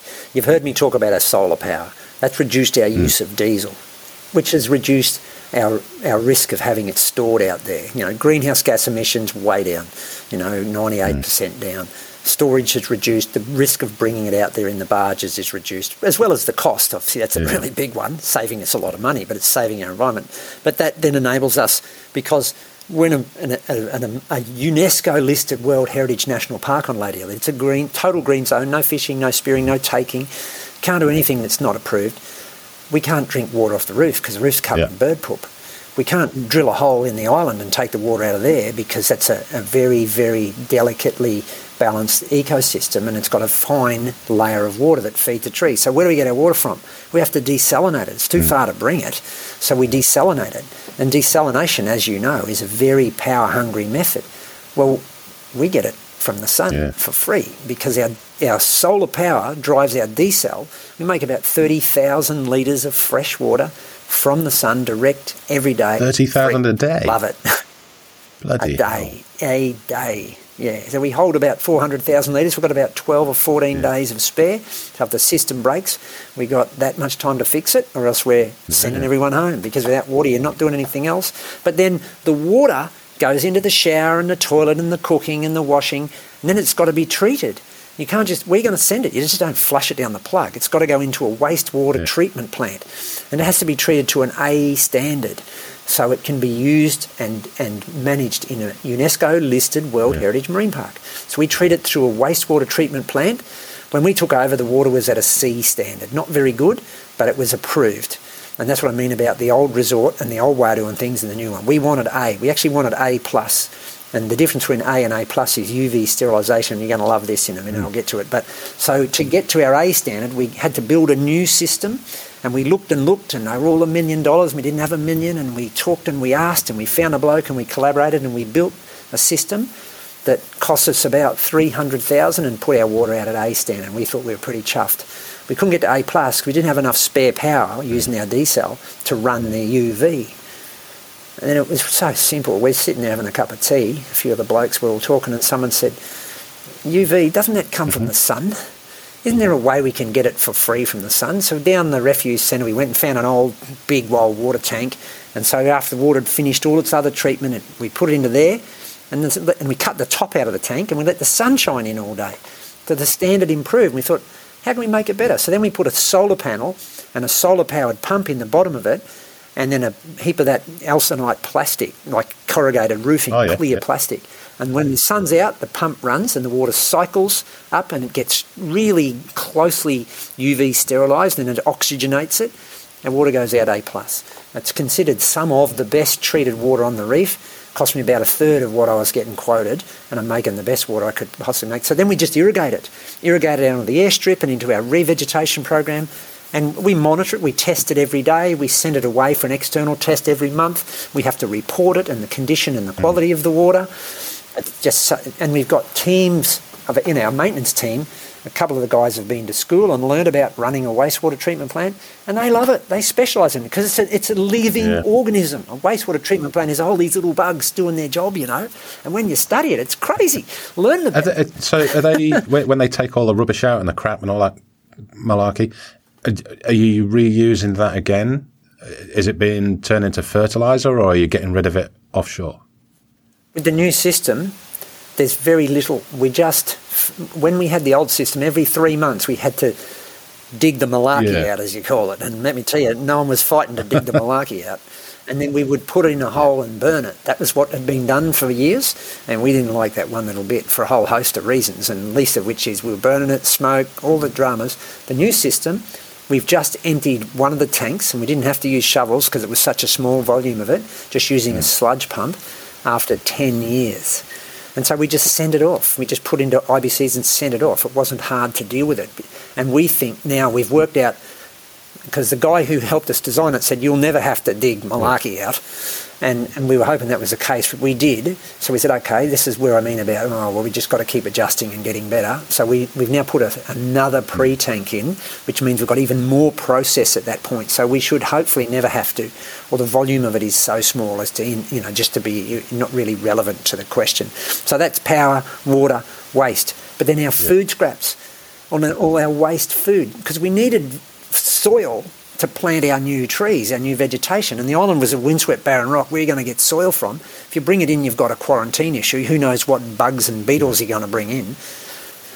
We had all this food scrap. So a pretty simple collaboration was, let's put it through a composter.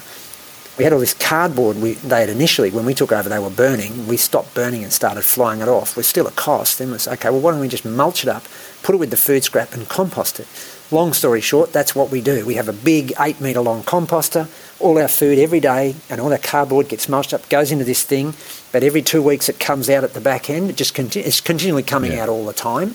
Then it goes into a windrow where it's turned. Its temperature goes up to about 75 degrees. It turns. We then slowly put wood chip in from some of the old dead trees and green mulch and stuff and turn it. And after about 6 months, it's the most magnificent black soil that we use to plant our trees. And it's nature giving it to us from our food scraps. So no longer, because the food scraps prior to that were buried in a pit in the ground and covered in lime. Can you imagine? In a spectacularly beautiful thing like the island was. So we don't do that anymore. So that's just another one. And I could keep going on of the things that we do. You go on for as long as you want, mate. So our glass bottles, our glass bottles used to all go off and get recycled. And that was quite a big effort, because we went from 12 barges a year to 4 barges a year. So you were collecting it up and you had big amounts of it. So we got a thing called an oppressor, a glass oppressor. It's like a crusher, only better.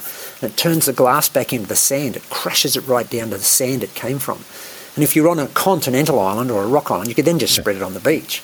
We don't, because we're on a coral cay, but ours goes off. But you can get about 120 bottles in a 20-litre container. So you shrink it and then it gets sent off and then it gets melted down and recycled very easily. That type of thing is what we do. We have, as I said, desal water for our washing and showering. But now we've got these things called source hydro panels.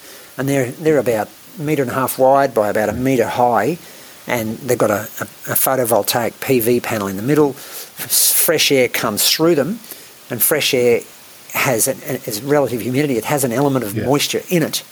And with this panel heating in the sun and then this fresh air coming and cooling, you get condensation. So the condensation dribbles down, the system speeds that condensation process up. The little PV panel then pumps it up to a tap, and you get the most beautiful, clear, fresh drinking water. It's like rainwater. And we get about 6 litres of water per day out of each of these panels. We've got 8 of them, and that's what our crew drink. And that was given to us by Source Hydro Panels in Arizona when they saw our solar power station and saw some of the media that we'd been given over that. And they said, can we give you these? Can you have a look at them? And we'll try them. And we did. And then one of my friends came out and saw these things, went, wow, man, they are really good for my brothers and sisters. He's in our Indigenous community, our Aboriginal community, and he went and told the people that matter about, we could put these things on the roofs of our houses out in the west where it's really dry, and they've sold a whole bunch of these things. So we keep getting rewards, and people keep learning and collaborating because of some of the things we're doing. Get the girls to send me the links to all this kind of stuff, mate, because I'd love to chuck it on the podcast as well, put it in the show notes. There's bound to be people that are keen on them. Yeah. Oh, they're awesome. And they're about 3,000 Australian dollars. You can put one on the roof of your house, and it just sits up on the roof, and a little tap comes down to your sink, and you get this magnificent, clean, fresh, like rainwater, drinking water, 6 or 8 litres a day. You don't have to have a tank. It's not plugged into the grid. Yeah. It's just free. It's running power and water out of the sky. It's just crazy. And of course, I see that and think, this is, first or second generation of this stuff. What's it going to be like in 20 or 30 years when they've really refined it and really got it going? So the more of us use that stuff in the early days, the better it will get, and the cheaper it will get as we go. I tell you what, mate, if I end up buying the dive shop in Indonesia, I'll have a couple of those things for on the roof, because that would be fantastic. Rather than going down to the They really 7-Elevens and are having to buy big containers of water all the time. And that was one of the things we did. I'm sitting here in this very desk back in about 06 or 07, and we sold water in plastic bottles, like everyone did, 600 ml bottles, and we sold them. We'd take them out in the aeroplane. It was heavy, and we flew them out, and then, of course, people would drink it, and then they had this throwaway plastic bottle. And one of my staff came to me, dear Ange, and she said to me, Pete, I got an idea. We've got to stop selling water in plastic bottles. I've gone, how are we going to do that? He said, I found this company. We can buy these stainless steel ones for $10, or these reusable, they're a form of plastic we can put our logo on them and people can keep reusing them, and they're about $3. And so people are buying a bottle of water for about $3 or $4, and then they throw it away. They can buy this and they can fill them up with the desal, and now, of course, they fill them up with our sauce. She said, I can buy, she was talking about $2,000 worth, and I've gone, we didn't have a spare $2,000, but I thought I couldn't hose off her enthusiasm. She said, righto, mate, go and get them and let's give it a go. So she stripped all the plastic bottles out of the fridge. There's none of those. There's only this stuff. And if you want to drink water at Lady Elliot, you buy one of these and you can go and fill it up at the desal. And people loved it. And all of a sudden, I've got the media on the phone to me. Are you the first bloke in Australia to stop selling plastic water on the Great Barrier Reef? Well, actually, I was. So they've told the story. I got thousands of dollars worth of publicity. We paid $2,500 for the bottles, which we probably sold for $5,000. You know how it is with retail. So we got our money back. And the bottle that they bought had Lady Elliot on it. So they took it home very proudly, and they're telling their friends, I've been to Lady Elliot and they don't sell plastic bottles. And the ones who had a bit more money, they bought a stainless steel one. And people have still got those bottles they bought all those years ago. And so now that's all we sell. And so now you can go and fill your bottle on the Source Hydro Panel, which is even better than the desal water to drink. And we don't have to fly water out there, so we don't have to carry it. You know what I'm getting at? And that was someone else's idea that came to me, and I've gone, I like that. That'll do. You have a Collaboration. Give it a go. Collaboration, give it a crack. Let's try it. And it just made sense. That's the sorts of things that you'll see happening all the time. And, even in our food, like we used to get little jams in those silly little plastic jam things, and butters in those silly little butter things. And my team were always on my back, we got to stop this, because, of course, what was happening is those little plastic and silver metal things were ending up in our food scraps, which was ending up in our composter, which was ending up in our dirt. Okay, it's not the end of the world, but we were finding them. And so we had to stop. How are we going to stop it? So we found these squeeze things, and you could get the jam in bulk and put it in, and you could squeeze the jam out. Then we found a way to just cut the butter and put it I've got a little fridge, and then people could just take a butter with the knife, which was great. And we were just proud of ourselves till COVID hit. Then we weren't allowed to do that, so we had to go backwards to those old plastic single-use things again. It was like, we just felt like dinosaurs again. And now we're out of COVID, and now we're just getting back to where we were with different ways. And you've got to experiment. I just say to people all the time, look, your place is different to my place, because we do try and encourage other resorts, other islands, other operators. Don't have to be on the reef. You can be out in the bush. We do a lot with Outback Queensland and Outback Australia. Look at what you do and look at how you do it, and just ask yourself the question, how is this going to affect me financially, but how is this going to affect the environment? And when you weigh those two up, nearly always the environment wins. Nearly always the environment wins. And then quite often it's actually cheaper. And almost certainly you're going to get all this, what I call intangible publicity for what you've done. And so it pays back in spades. Yeah, for sure.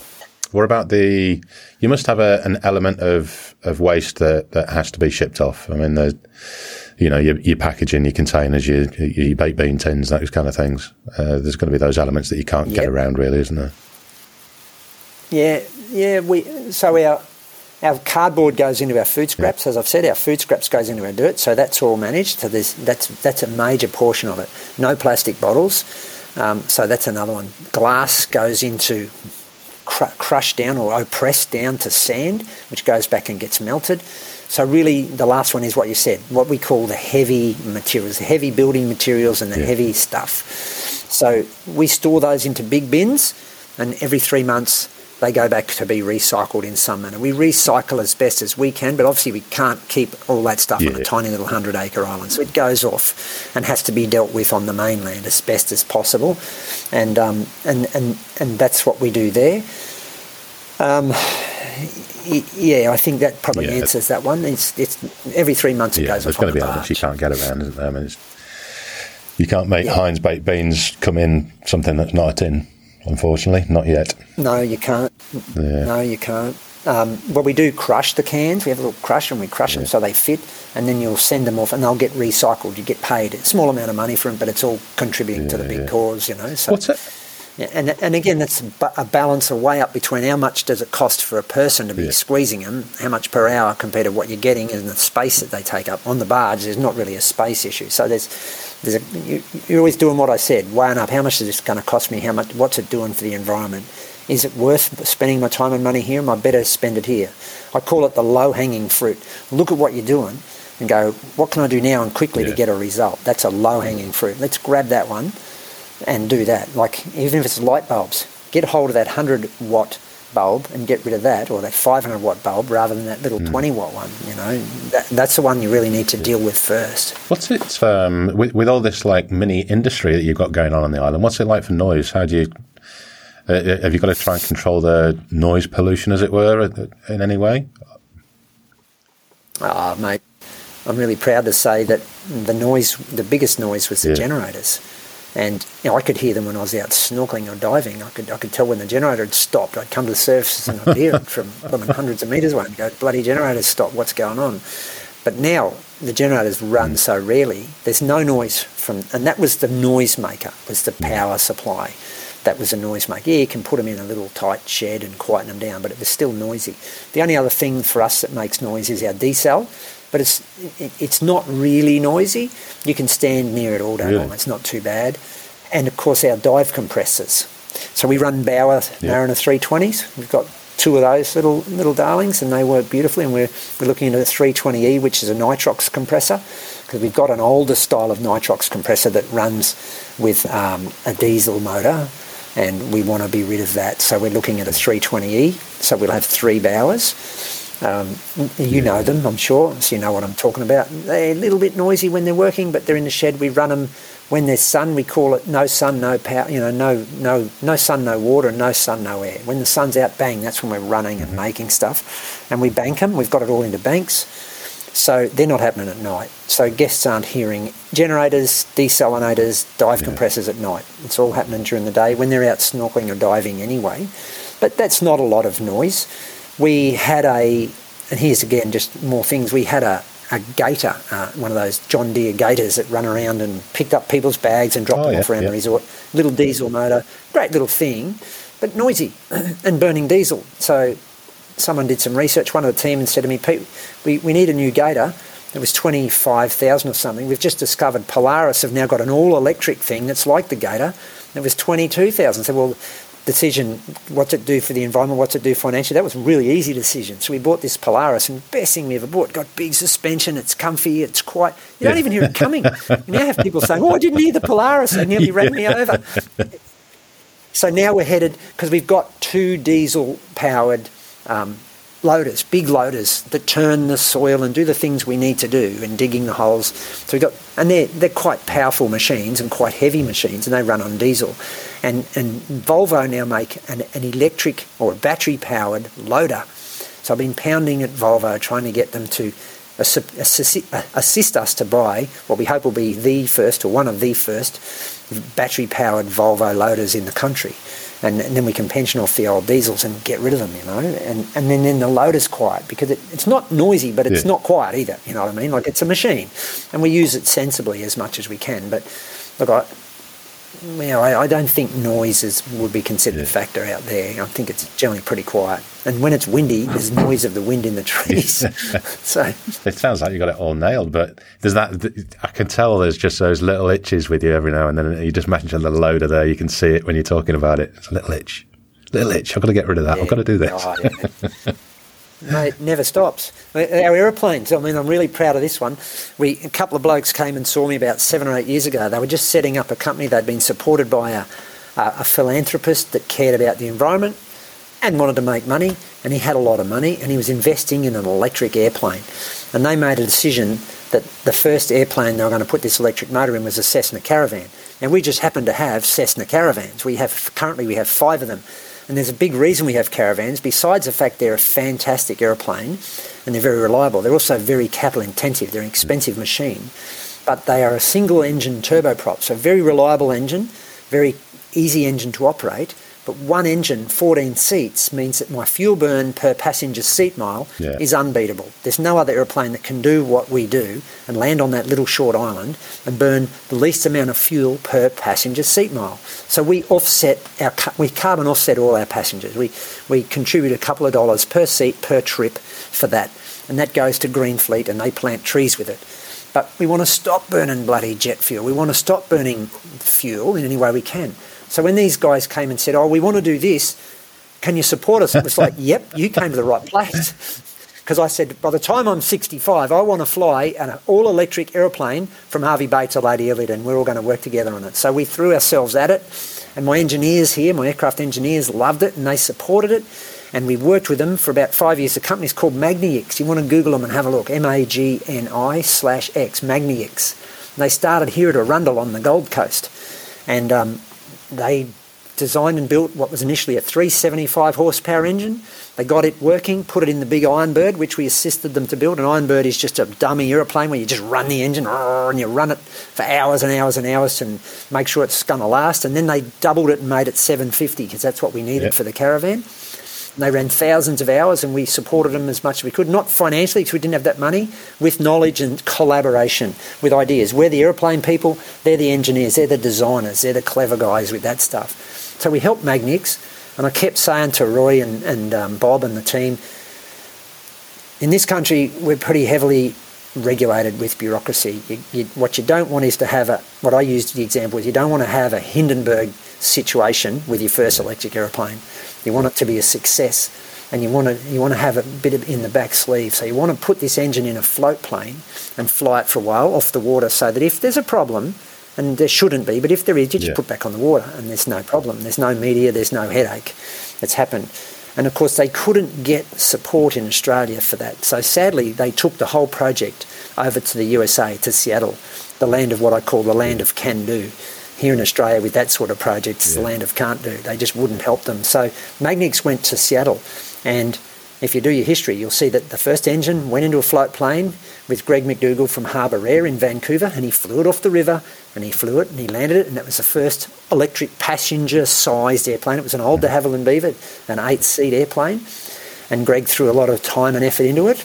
The Harbour Air family put that together, and then, of course, that then went, the engine was good enough, they put it into a Cessna Caravan, which is where they wanted it to be, and then they fly that out of Moses Lake over there in Seattle, in Washington State, should I say, and that Caravan is now doing up to 40 minutes in the sky and going up to 10,000 feet, which is great, and it's running on batteries, but the problem is in all these years we've gone from 30 to 35 minutes peak to maybe 35 to 40 minutes peak. Well, that's not enough to get to Lady Elliot. I need a bit more than that from the point of view of I want to have enough to get back home if we can't land.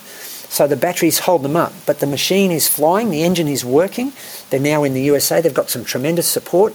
They're putting that very engine into a lot of different types. There's so much money going into that, but they've gravitated away from the battery power because it's just struggling to give us enough time. And now they're pushing, and Bob and the guys here, Stralis in Cairns, and the guys down in Sydney are now working on hydrogen power to drive the same engine, hydrogen and electric. And I think that's where it's going to go. And I'm still hopeful that before I'm 65, there's going to be one that's going to have that much range. I'm going to fly it across the island, but it's probably going to be hydrogen powered initially.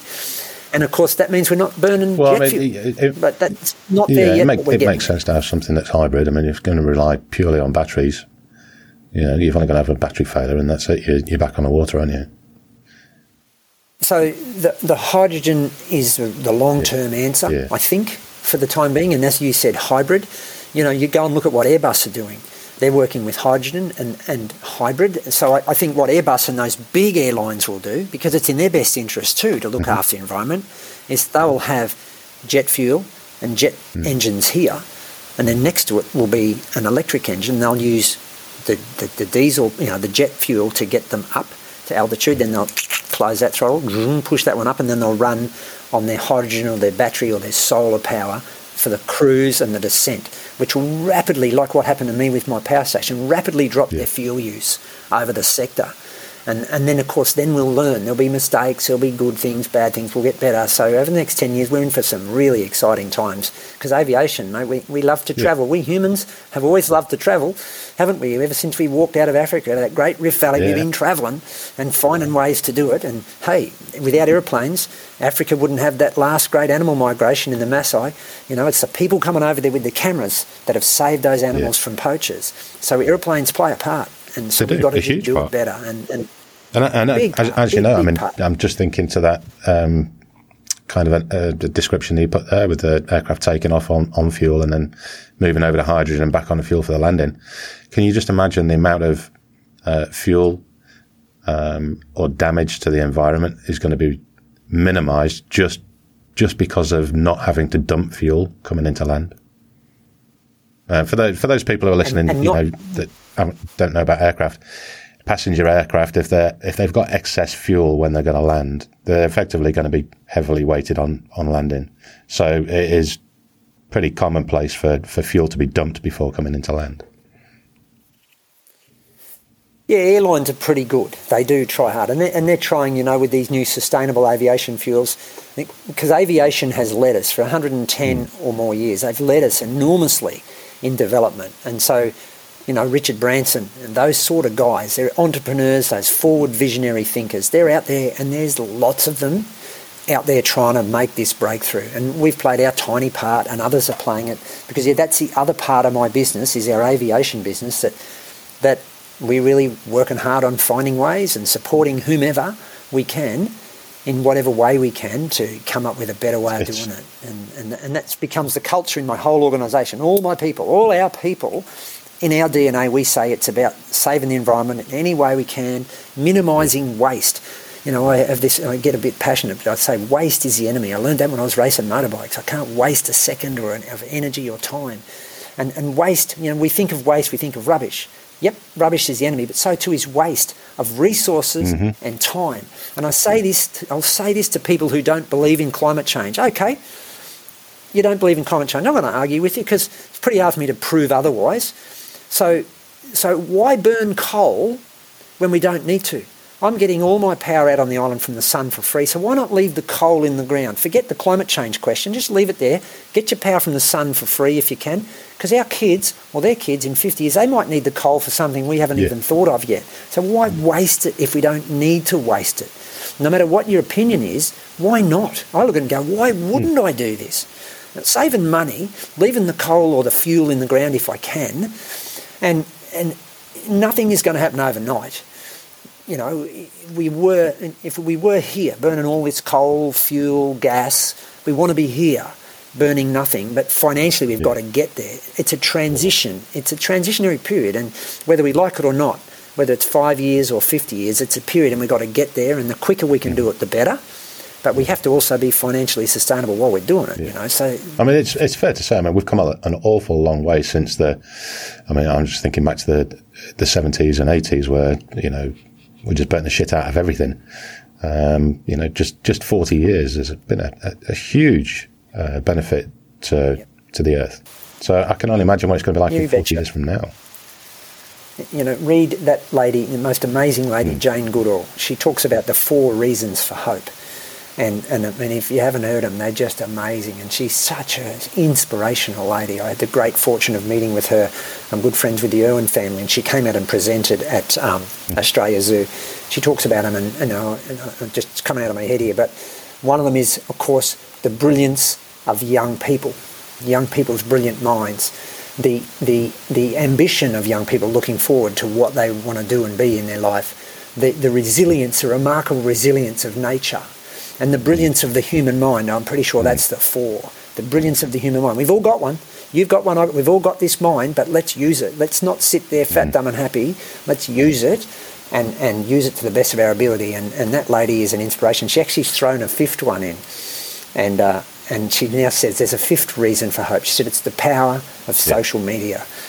And when she first said it, I was 100 mile an hour behind her, but I've seen some terrible things happening on social media in recent times of people running each other down, and I sometimes wonder, but ultimately she's right. The power of social media is fantastic because it gives everybody a voice and gives everybody the ability to learn and hear. It's a lot harder to bullshit to us now.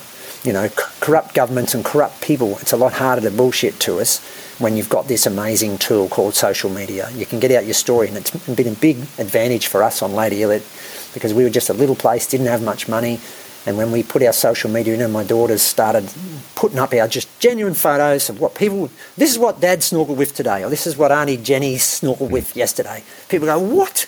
Is that? Oh, I'm going there. And it costs us nothing to do it. So social media was a tremendous help for us because Auntie Jenny's in London and she's just seen what I'm doing 2 hours ago, and I see that on social media and I'm going, wow, how powerful is that? A fair income photo showing them what we really are, not dressed up with all colour, what do you call it, colour matching, or you know what I mean, photo shopping and stuff. We just show photos as they are at Lady Elliot, warts and all, including great white sharks, which we see now and again. We'll post them because we say, these are the animals you're likely to see here, and we try not to hide it. There's no secrets. That's the animal someone swam with yesterday or saw in the water.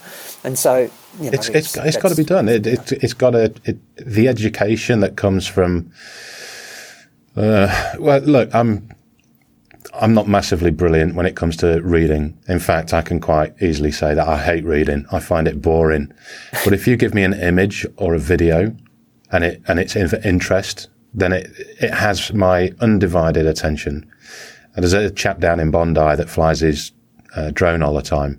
And I think the education that's coming out of him, sitting out there with his deck chair, talking about the water and showing some sharks and showing the interaction of sharks with surfers is just, the education element to it is fantastic. You know, you bring in all these people who've got that access to information online now, like you say, social media. They see that. And that fear that we had in the 80s and 90s from shark movies like Jaws, it kind of gets diluted somewhat when you see the reality of what's being displayed on social media now. Yeah, and that was the power of Steve Irwin, and I'm really proud to say he and I were good friends, an amazing individual, and he could tell a story. He could get in there and tell a story, and he reached millions of people, millions of young people, like kids today still tell Steve's story, and he reached them and made them into wildlife warriors. He was able to tell a story, and his son, Robert, amazing young man, he's doing the same thing as you're talking about with his camera. He tells a story with his camera, and I'm going to go out on a bit of a limb here. I'm going to tell you what I think about a bit of a story. The oldest living society, the oldest living culture on this planet today, unbroken culture, is here in Australia, and it's the Australian Aboriginal. They've been on this planet for something like 50,000 years, maybe even 60,000 years. Long time. Unbroken, right? They go and show me their books. They don't have any. They don't write. Well, they didn't in those days. They didn't have the written word. What they had was storytelling, and they carried their stories so well. And then artwork, they would paint pictures, visual and storytelling. And this is an amazing thing because we Europeans went down this bureaucratic road of writing. And that worked for some, but others it didn't work for. And most of the young boys aren't really big on that stuff. They want to be out there touching and feeling and telling stories and spinning yarns and drawing pictures, which is where the Aboriginal people were. So we've got a lot to learn from our brothers and sisters that have been here for 50 or 60,000 years. And I think we slowly are learning that, and I'm proud to think that we are, because as they can learn some things off us, we can learn some things off them. And that written word did a lot of good for us, but it created a lot of lawyers and challenges. That was like, oh man, how far do we go with this bureaucratic stuff? So anyway, that's my little bit of a we're on the same part, mate. I'm more than happy for hearing and seeing rather than bloody reading. You can shove that right out the window. And look, I don't mind reading. I actually do enjoy reading, in fact, but I'm probably very fortunate like that. But I see so many good mates that just don't get it. And I'm a visual. I gotta see a picture. Someone will sit there and start telling me something. I go, hang on, stop. Get the paper. Draw me a picture. Righto. Yep. This is how we're gonna do it. Yep. Righto. That's the engineering bit of my brain. Righto. Got that done. And the plan's in here, and we're off. drawing that picture. I just had an aeroplane come home, mate. It just come back. Right. Well, I'll tell you what, we can sign off on that note. We've been going for nearly 2 hours, mate. By the crikey, we have too. That's Jeez, top, that is. It's bloody 4 o'clock. Mate, you're a good interviewer. You're a good bloke to be doing a podcast. I've really enjoyed this. I hope I've given you some good I could answers. do another 2 hours easily, but my bladder won't let me. Yeah, how did you guess? I got Amy to get me some water before I had to stop. It's funny, isn't it? Just don't do it in your wetsuit. Yeah, well, at least rinse it out afterwards. We're going too far now, mate. We're off the edge. Happy days, mate. It's been an absolute pleasure, and I'm in awe of what you're doing up there. So, I look forward to the day of meeting you in person, having a beer, and just having a wander around the place and seeing it with my own eyes. Get that picture. Yeah. Thanks, mate. Thanks, Matt. And I'm looking forward to sharing it with you. And I'm in awe of what you do. And people like you, because this is collaboration. I can't get my message out without guys like yourself that have gone out there on a limb and busted your butt, and you're getting that story told. You're sharing these stories of different people out there all having their go at making a difference. Great fun for diving. We all love our diving, but we're going into the natural environment, and that's what's so thrilling about our diving. That's why we love putting a tank on our back, getting down there, having a look at the fish face to face, feeling it. And you're telling that story, mate. You're getting it out there for Fred and Bill and Joan and Jack to come and enjoy it. Doesn't matter whether it's Lady Elliot or wherever it might be, it's getting it out. So thanks for your help, I really enjoy it. And on that note, let's go and empty our bladders in different toilets. Good on you, mate. Take it easy. Cheers, Matt. And thanks for listening, guys. Hope you Bye for enjoyed now. it. This is Scuba Goat Under the Sea, the podcast for the inquisitive diver.